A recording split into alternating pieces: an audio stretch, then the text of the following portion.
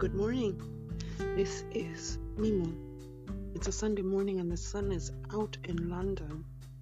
And I was thinking about how life happens in a series of moments. Life changes. Whether it is grief, losing a child, diagnosis, an end of a relationship. Life happens in a series of moments, and the decision you make at the end of that word that is given to you will determine how you get through. This Sunday morning, I am reminded of the recent loss of my baby sister. When I heard the news, 2 seconds I had accepted. I knew my baby sister loved me. She knew I loved her. And that settled it. There was no regret. But my specialty is process. And if you play with the words process, you always have corpses, dead things. Life happens in a series of moments and things change. Depression settles in. The struggle to climb out of the rabbit hole. And the battle to stay sane. Life is cruel sometimes. And life happens in a series of moments. But I just wanted to remind you the decision that you make in that first few seconds will determine how you get better or where you go. My sister, I decided immediately I was going to take a year sabbatical because I knew I couldn't handle the loss. Life happens in a series of moments. My friend I was diagnosed with a chronic pain syndrome illness. And I turned and I looked at the doctor and I said, I'm going to reinvent myself. Resilience is built. The muscle of resilience is built against adversity. Let nobody tell you I'm going to buy it for you, tell you how to do it. It is the force that is coming against you and the battle for your mind and how you are going to get through. Enjoy your day. I gotta run. It's Christmas Day. I hope, well, it's not Christmas Day, it's Sunday and I need to get out to church. So I hope you enjoy this. Choose against. Hello.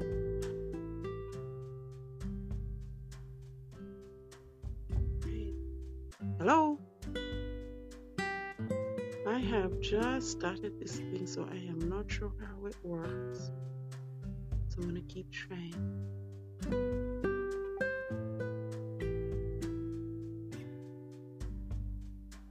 Oh, Vladimir. Hi, how are you? I'm good, thank you. How are you? I'm alright. It's Sunday morning in London. I hear you're about to go to church. I totally respect that. I don't want to keep you too long. I just wanted to say I really like your topic. Life happens in a series of moments. Cool. Yeah, thank you. I've been thinking more and more about, the value of time. Mm-hmm. And the fact that so many of us from such a young age, we get told where to dedicate our time to. And in a way, it almost feels like, this might sound kind of conspiracy theory, I guess, but, I feel like we're brainwashed in a lot of the sense of what to value and what not to value. And so many of us go through life without realizing that our time is ours to spend, and that's the most valuable thing that we can do is, spend it on the people that we love, or spend it on making a difference in the world, service, all of that. But because so many people around the world, especially in Western worlds, have devalued that, and it's all about making the next dollar, that's where I feel society has taken a real hit, because it doesn't, only hurt the self, the soul, the community, but everyone on a global scale is then impacted by that.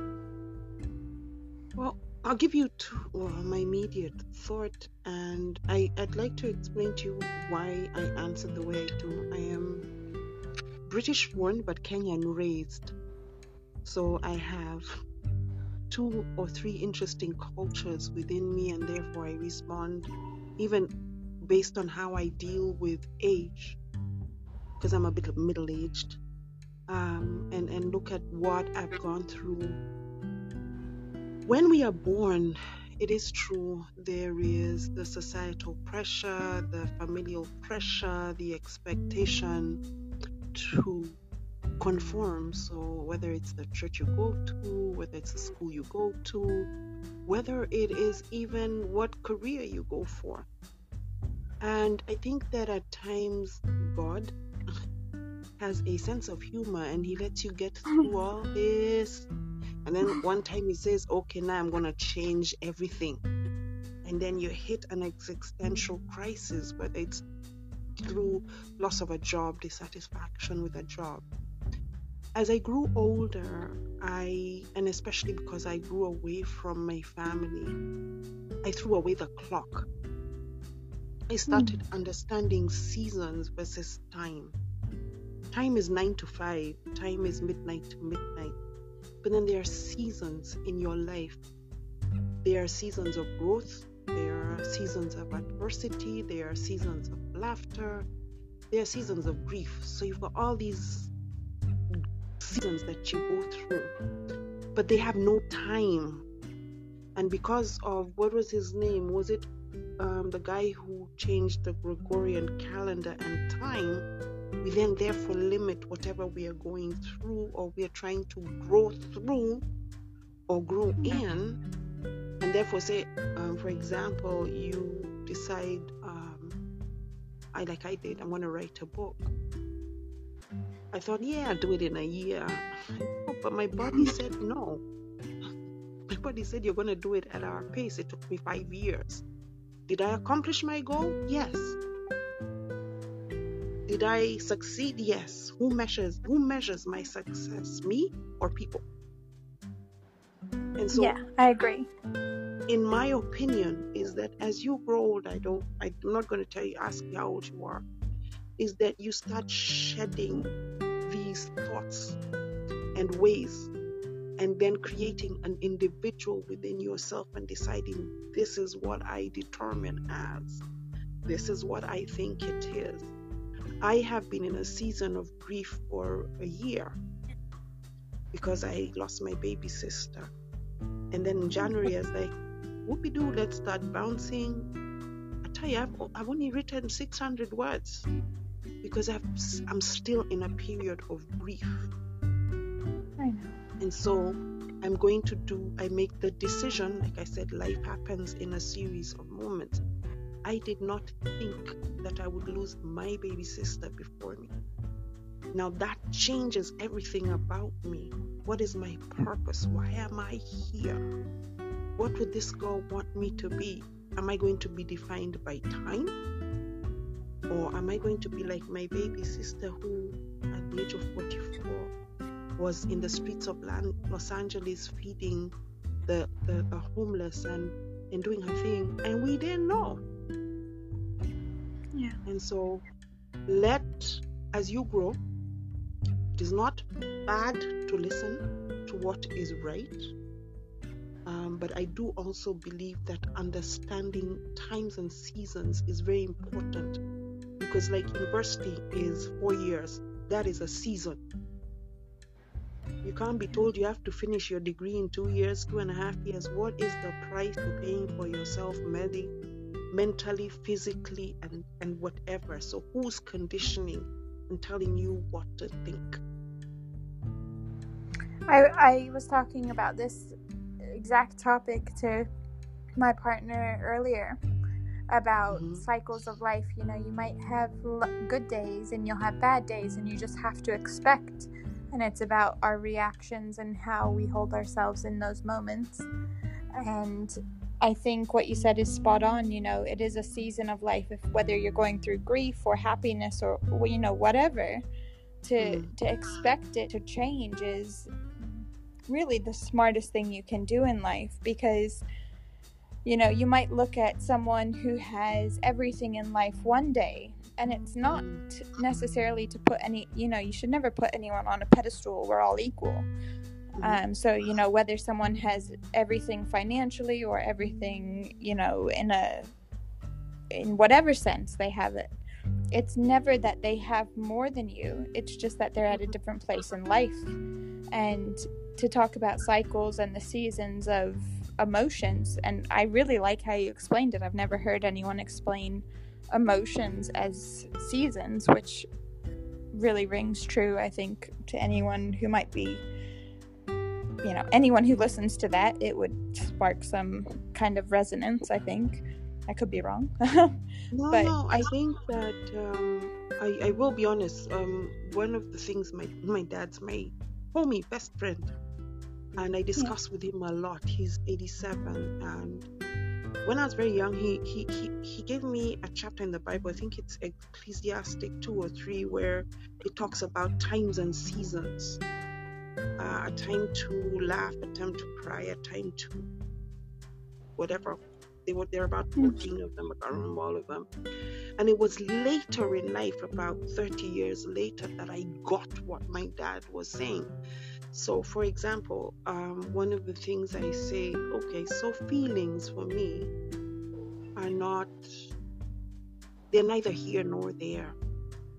You know, they don't mean anything until you decide what to do and how you respond to those feelings. Some are good, some are bad, right?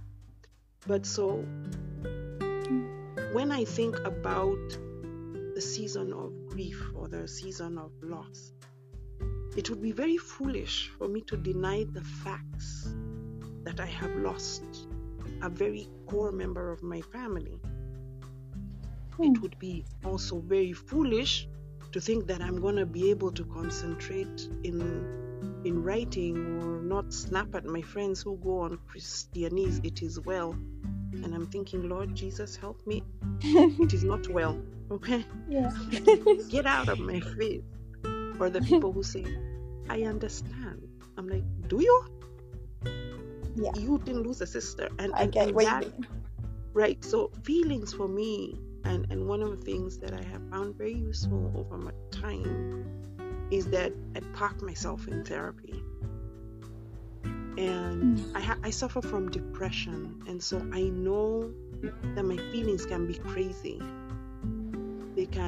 I can get so much in despair that I know, like, oh my God, therapist now, right? So I'm very quick to know when I'm almost going down the rabbit hole. But I learned to embrace those difficult times. I learned to say, okay, there's nothing wrong with feeling sad. There's nothing wrong with feeling like I want to give up on life. But I'm going to give you, and I say to myself, I'm going to give you 7 days to feel sorry for yourself, then get up with a plan. That's a good strategy. Yeah, and I also have a time limit to feel. I think the Dalai Lama used to do something. I heard a friend of mine told me a story about the Dalai Lama.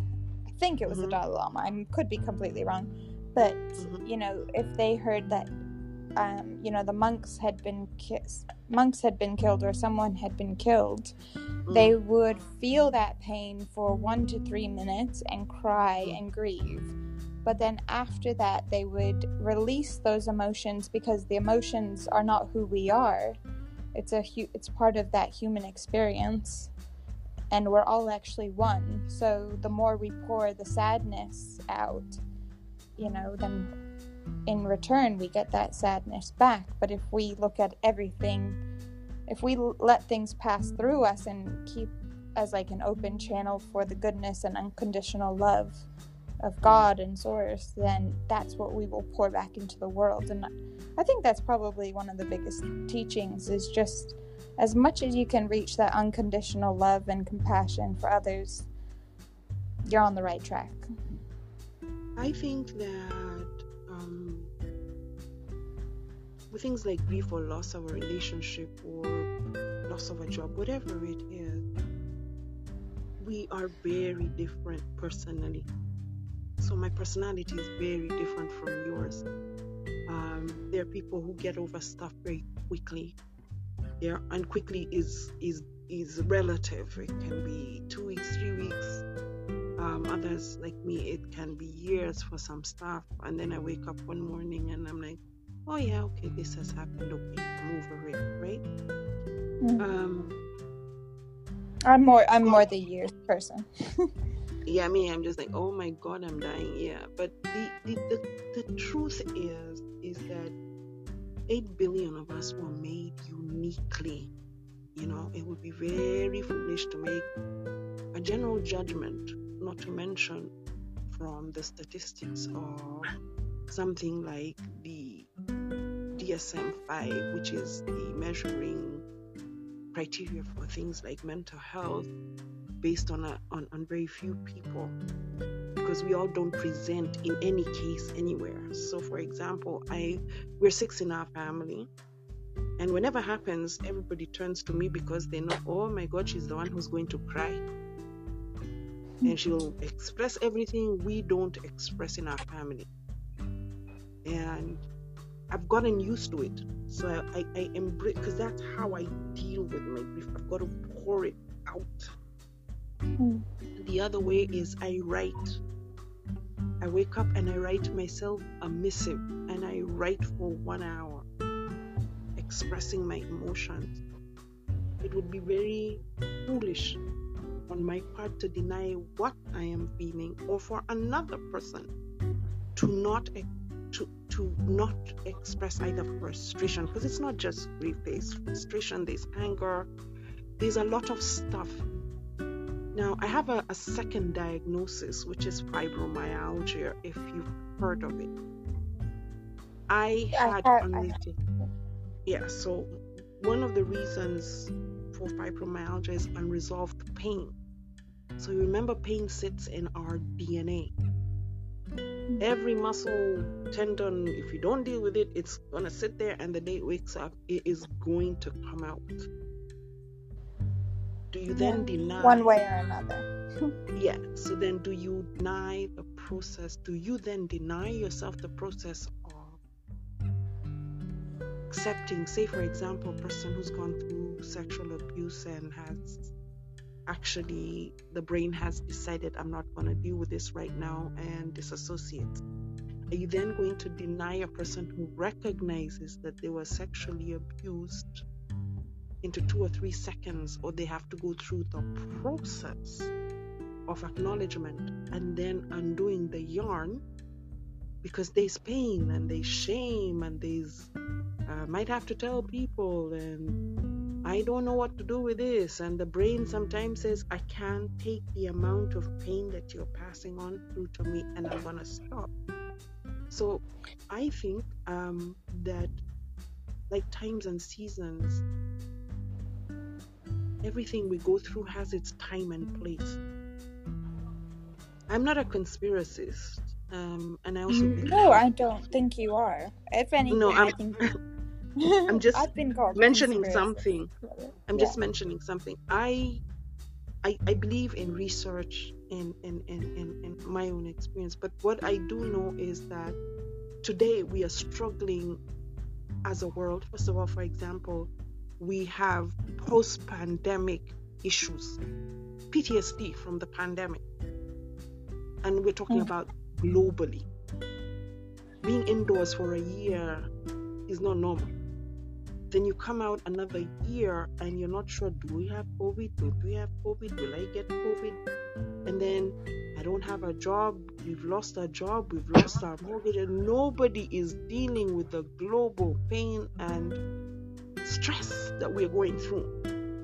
And that's why we're seeing younger people with more mental health issues. We've got people between 45 and 60 killing themselves. Nobody's dealing with the soul of the earth. The soul Well, of the earth. I agree in a lot of respects, but I disagree. I think if you look to I think there have always throughout history been, organizations, people that, and I'm happy to agree to disagree. I think church is a great place to go. I personally have found pranic healing, which is energy healing, and it's Christian based, but it's basically using ancient knowledge of how to shift energy, and there's so much evidence throughout history that there's a whole bunch of knowledge that has kind of been eradicated from the Pluto. Sorry, my dog is chasing a cat. But I think there are so many places who have dedicated their lives to bettering the energy, and this is something that Master Ko and Grandmaster Chokok Su has really put their life effort into, is explaining, that if you can change the energy, you can change the people, because we're all energy, whether you're a cat, a dog, a human. If you see videos of animals coming up to humans asking for their help, everyone, every being communicates, whether it's a waterway or a forest in the bush. Everything can communicate. We may not all speak the same language. We might not all speak, the same dialect or the same words or have the same ideas, but we can all communicate. So for me, I think the solution to the world's problems is finding the middle ground rather than looking at the differences, because there will always be differences, and that is the unique beauty of the world. But it's about finding, it doesn't matter. There will always be things that don't work, that we have to trial and error. But if we start focusing on what does work and we feed our energy into that, that's where I think, time can extend for everything, because we're all growing and we learn the lessons at different times, and that's perfectly fine and beautiful. But if we don't give grace to those that are learning the lessons that we may have learned in a different lifetime or at a younger age, then we're not giving them the space to do the work that they need to do. So I think it's all about finding balance, and I think the biggest thing for myself at this moment, which I've learned in this conversation, thank you, because this is like therapy. You're amazing. But I really think the main point in life is to find the balance and harmony within, and then that will ripple out and spread. Okay, so I was actually, something popped into my mind as you were speaking. I made a huge discovery the other day that they did some kind of healing stuff in our tribe, because I'm Kenyan and therefore I have a tribe and all that. When people came back from war, they would use the horns of cattle, how we use clapping. So they would use the horns, I don't know what they think, heat the horns and then place them on the back, on the spine, continuously down on one side or the other, to remove whatever they believed has come from the war zone. And I was sitting thinking, this is interesting, because I don't remember the year back that it was actually pictured, and I was thinking, the Chinese do cupping and we just did cupping differently. And I found that very fascinating. I am a Christian, yes, but I also decide what I'm going to explore on. And so I always advise people, for example, I remember the first time my dad heard I was going for therapy. He was like, "You are doing what?" He was very not happy. He was not a very happy African. Don't take our business anywhere. I was thinking, Daddy, I need an objective place I can talk to somebody, because you're going to try and start smothering me and telling me what to do. I found talking therapy helpful. So my African self took myself onto a couch and have spent years in therapy getting help. I've learned meditation, silent breathing, even when I'm in distress. I've learned about response thanks to coming back to the United Kingdom. So as a Christian, we do believe in the works of our God, but we also have to question what we believe, who we are, based on what everybody else has told you from the age of 5. And then you assimilate, you integrate what is good. What you do not want to be part of, you let go. It's very simple for me. I remember my very early years, I believed life was about suffering. And I was shocked to find out it was a Buddhist quote, one of the tenets of Buddhism. I was shocked, and I had never had anything to do with Buddhism. So exploring what is that suffering is that something, is the Buddhist quote something about suffering as a choice? Pain is inevitable, but suffering is a choice or something? I can't remember. I think life is, I don't know the whole quote, but I do know that one of my favorite authors, C.S. Lewis, who is a reluctant convert, said that it is easier to fix a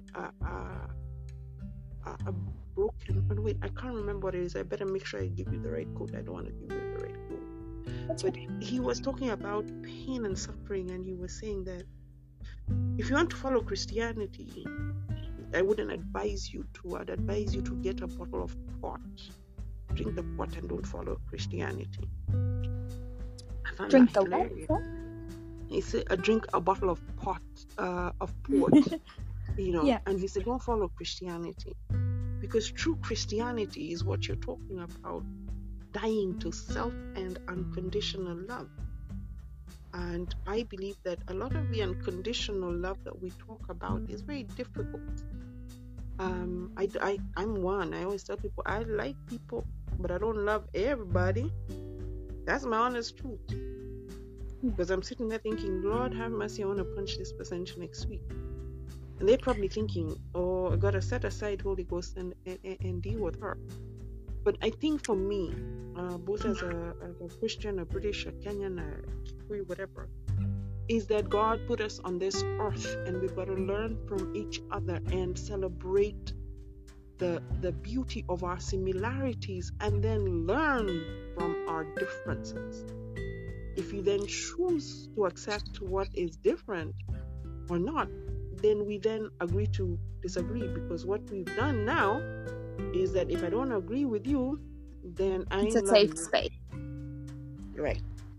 Yeah. So that's one of the difficulties of it. I think you said something really, really beautiful about, and I think this goes for any religion, is, there, regardless of what the truth is, we all have our own truth. And I think, God made everything. Like, God is energy, God is the plants, God is God made everything, and we are a piece of God's consciousness. And I think, personally, this is what I have come to terms with for myself. Like, it doesn't have to be anyone else's truth, and I'm okay with that. But I think why we are here on this planet is because it's almost like decompartmentalization. So, God is unconditional love, and I think even God needs, whether it's a female or male or whatever, like, I don't need to, it's not about proving a point, it's about understanding that unconditional love for yourself. And if you put God above everything else, then that just means unconditional love. So accepting people as where they are and loving them and helping them if you can, and not hurting them if you can't help them. I think that's like the same goes for us. If we cannot understand someone else, it's never to judge, because we are not perfect necessarily. the only thing we can do at the end of the day is try and be the best version of ourselves. And I think everyone does the best that they can with that to a certain extent. But I also think that, you know, there are energies out there that if they can distract us, if they can take us away from understanding unconditional love, that is our teacher as well. So it's never to harm us. It's just to show us to come back to that unconditional love. I believe, and because I gotta run, is that God is infinite, and He's inside and outside, and inside me, around me, with me, in the world, in the oceans, outside the galaxies, and then I'm trying to understand Him. That does not even make sense to me. I struggle understanding infinite. However, I am part of this wonderful human being who's forgiving and amazing and loving and awesome. But He also said, honey, I gave you a brain. Go read. Go find out something. Do something. Come out and be a better person, so that when you come home, I'll be like, girl, well done. You did something good, you know? The second thing is, like you said, about animals and plants. One of the things that I love, dogs and cats, they just love you. They don't care whether you're sick. They do not care. They love you. All those are expressions of unconditional love. I always say, when a baby hears, and I'm talking about sound, the sound of the mother, the baby giggles and just laughs itself happy. Why? Because it knows right there is safety. Therefore, all children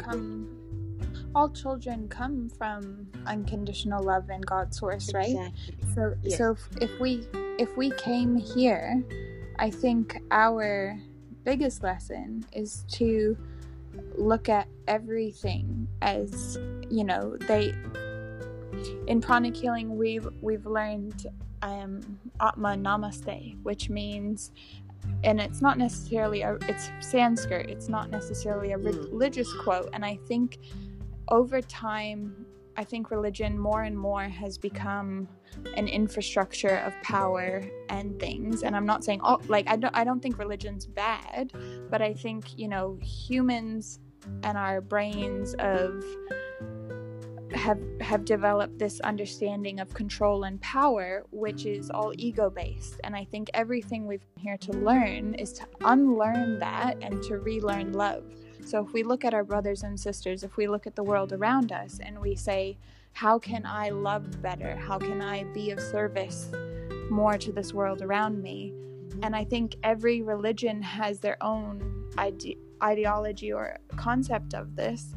And, you know, God is everything, in my view anyway. God is everything. So if you know, if some people want to call God Buddha or some people want to call God Jesus, I think God is God. God created everything. He's in all of us. He's in everything. Like, you know, if I spoke Spanish, I would say food as la comida, but I'm English, so I say food. You know, it doesn't make the Spanish people wrong for saying la comida. That's just their language of how they speak it. So it's like, it's just our perception. And I think at the end of the day, if we come here and we can learn to accept ourselves, even if it's incremental, and we can learn to accept our brothers and sisters, and we can learn to see that maybe we've been wrong in the past, and maybe we've, you know, said, oh, I don't agree with that person, or I don't accept this. That's fine to not accept it. But at the end of the day, if we can say, but I love the fact that we're different. I love the fact that we can talk about this and have, you know, some sort of common ground that, you know, treat others how you'd want to be treated, or, you know, don't harm. You know, I think that's the basis of every religion. And if everyone came together in that respect, and instead of always, like, I think so often in our world we're looking for the problems. And I think a lot of it has to do with our programming with the news, and we're constantly being fed these narratives of this tragedy is happening in the world and that tragedy. If we focused on what can we do, like in pranic healing, we pray and we meditate. And Master Co, if you look up his Facebook, I think you'd really enjoy him. So I'm going to mention him again, I'm sorry. But if you like, you meditate and you have good intentions and you spread those good intentions with consciousness of mind, it actually, ignites that light and that common ground between souls and between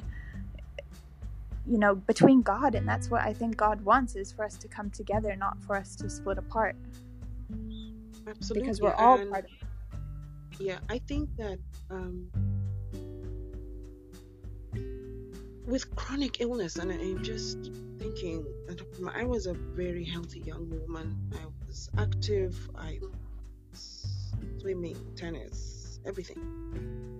And one day my body said, we are going to start this, that. And by the time I got a diagnosis, and then later on I got lupus, I was sitting thinking, what happened to my life? And the interesting thing, there are days that I seemingly, and I say this seemingly, think that, this is going to work and it's going to get better. But the interesting thing is that I have helped more people sitting on my couch or sleeping on my side when I'm having a flare than I could have in my job. And so there is a positive for my chronic illness. It also taught me to think about myself first, because I just thought of everybody else. I never took care of myself.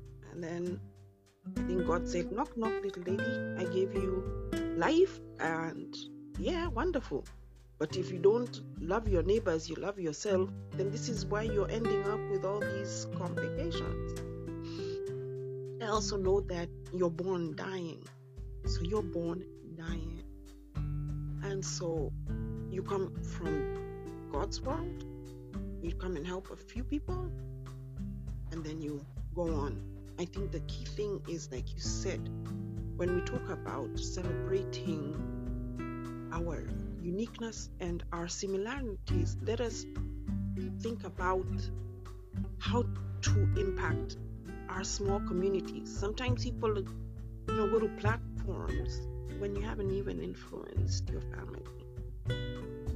And the issue of perspective is also interesting, and we have these conversations in our family, is that there is your truth, whoopie-doo, right?